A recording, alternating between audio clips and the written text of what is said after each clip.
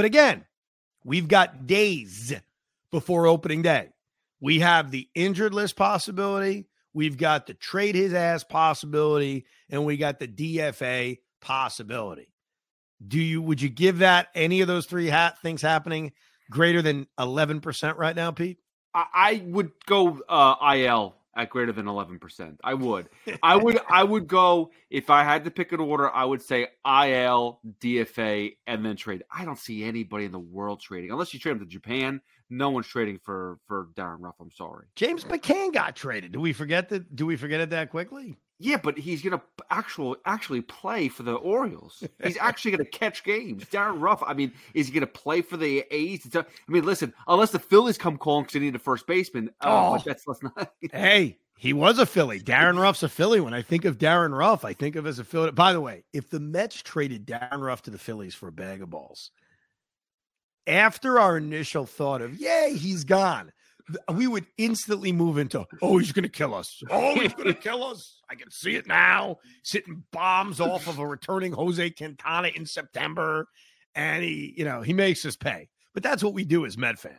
And I think I've been mostly positive with this team, even throughout spring training where they've had injuries, even throughout the offseason where there was a chorus of Met fans. Certainly you were one of them, demanding that they improve this offense. And part of my positivity was the kids. Part of my positivity was Francisco Alvarez, Brett Beatty, Mark Vientos. Never even mentioned Ronnie Mauricio. But the Mets have really solid position player prospects. They've got the best offensive catching prospect in baseball.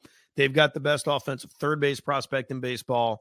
Vientos, I think, can hit left-handed pitching if he ever gets the chance. And Mauricio's a pretty good prospect. The Mets have hitting prospects. And while the Met offense wasn't bad last year by any stretch, they failed in the biggest moments. That's really what the Met offense was. They didn't score in their biggest moments. But overall, was being a top 5 offense good? Yeah, it was good.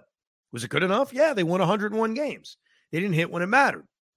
But I always thought the biggest improvement this offense would have would come internally.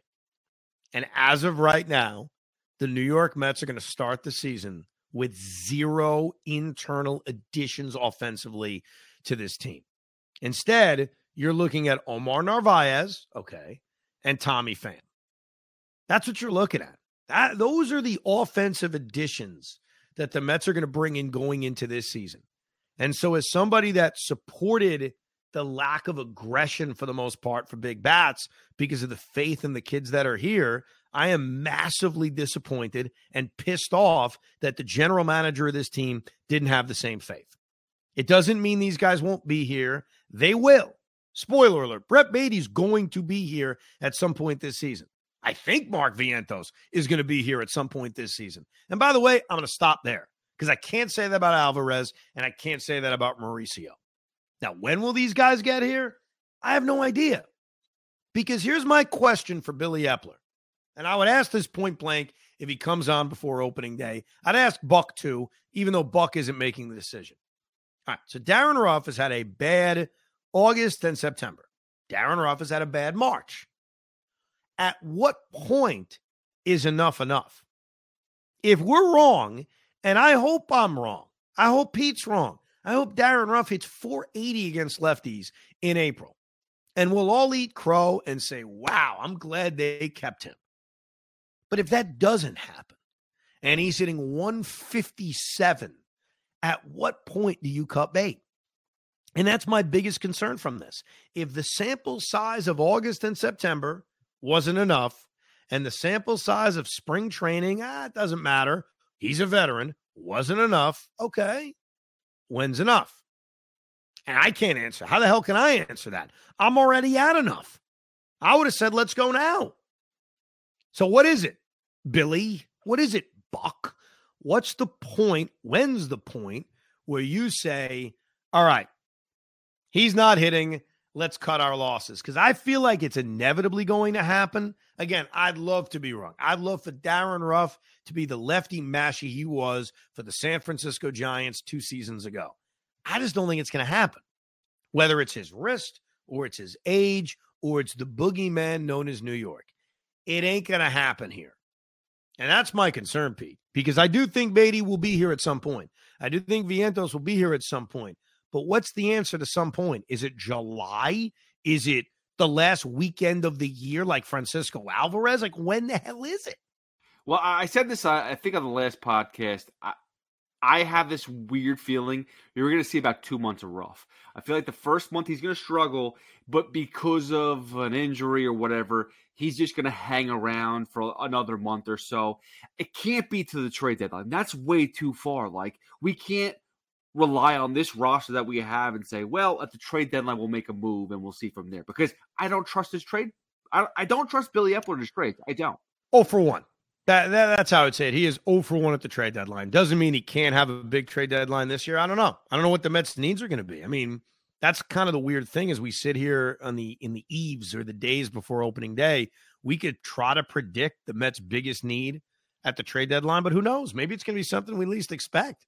You know, maybe the bullpen's going to be awesome. The offense is going to be great. And one of the aces is going to be out for the season. And we're going to be begging for starting pitching. Baseball's a weird game. You don't know. I wanted to make this pod mostly about Vientos and Beatty, but a couple of quick thoughts to throw at you. Number one, Brandon Nimmo returned to the lineup during Saturday's spring training game against the Cardinals. And right out the gates, he didn't make a diving catch, but he made a diving attempt on a ball that fell in front of him. He also had to beat out, I don't know if it was an infield hit or he just ran out a ground ball, but he looked good. I mean, he looked healthy. So I thought that was great just to see him out there. So we clearly got that one wrong, or at least I did, in terms of how severe that injury was going to be. Assuming there are no setbacks, he certainly looks online to play on opening day. But the Mets are going to be careful. They're going to be careful with him. They're going to be careful with Starling Marte.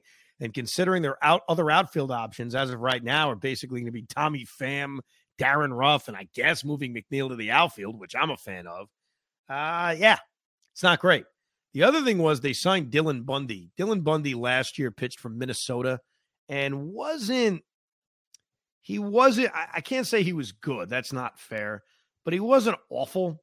And I've seen Dylan Bundy pitch very awful at times throughout his major league career, mostly with the Orioles back in the day. But last year, to give Bundy credit, he had a 4.9 ERA. So you would say, well, that's awful, Evan.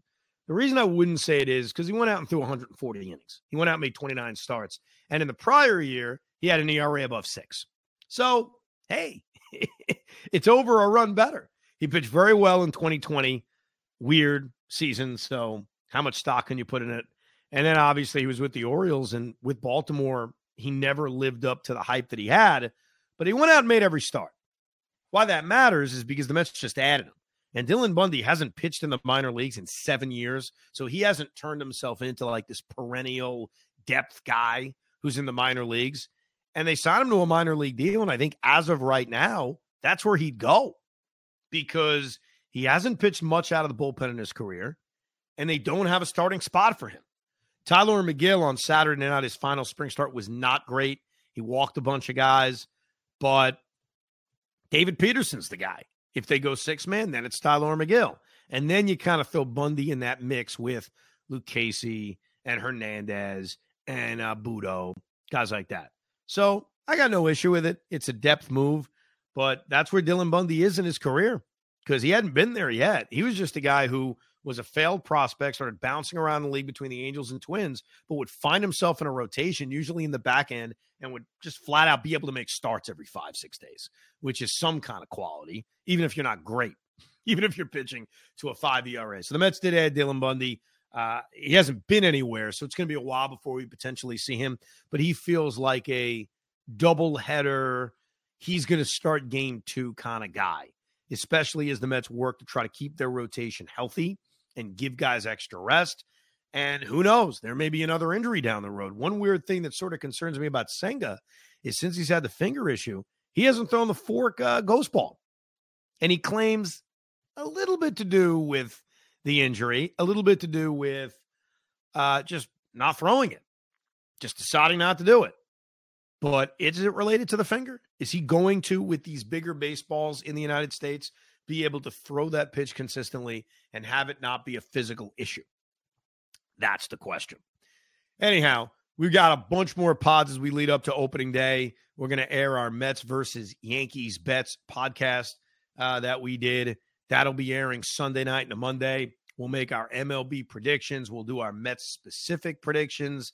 And once this roster is settled, we'll do a podcast on the roster.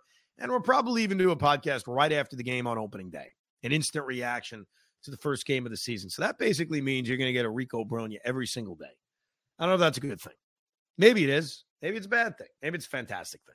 I don't freaking know. You can email us anytime, thericob@gmail.com. We appreciate you listening and downloading Rico Brogna. We hope you enjoyed this episode of the Rico Brogna podcast. It's amazing, isn't it? Make sure you download it now to keep it on you at all times.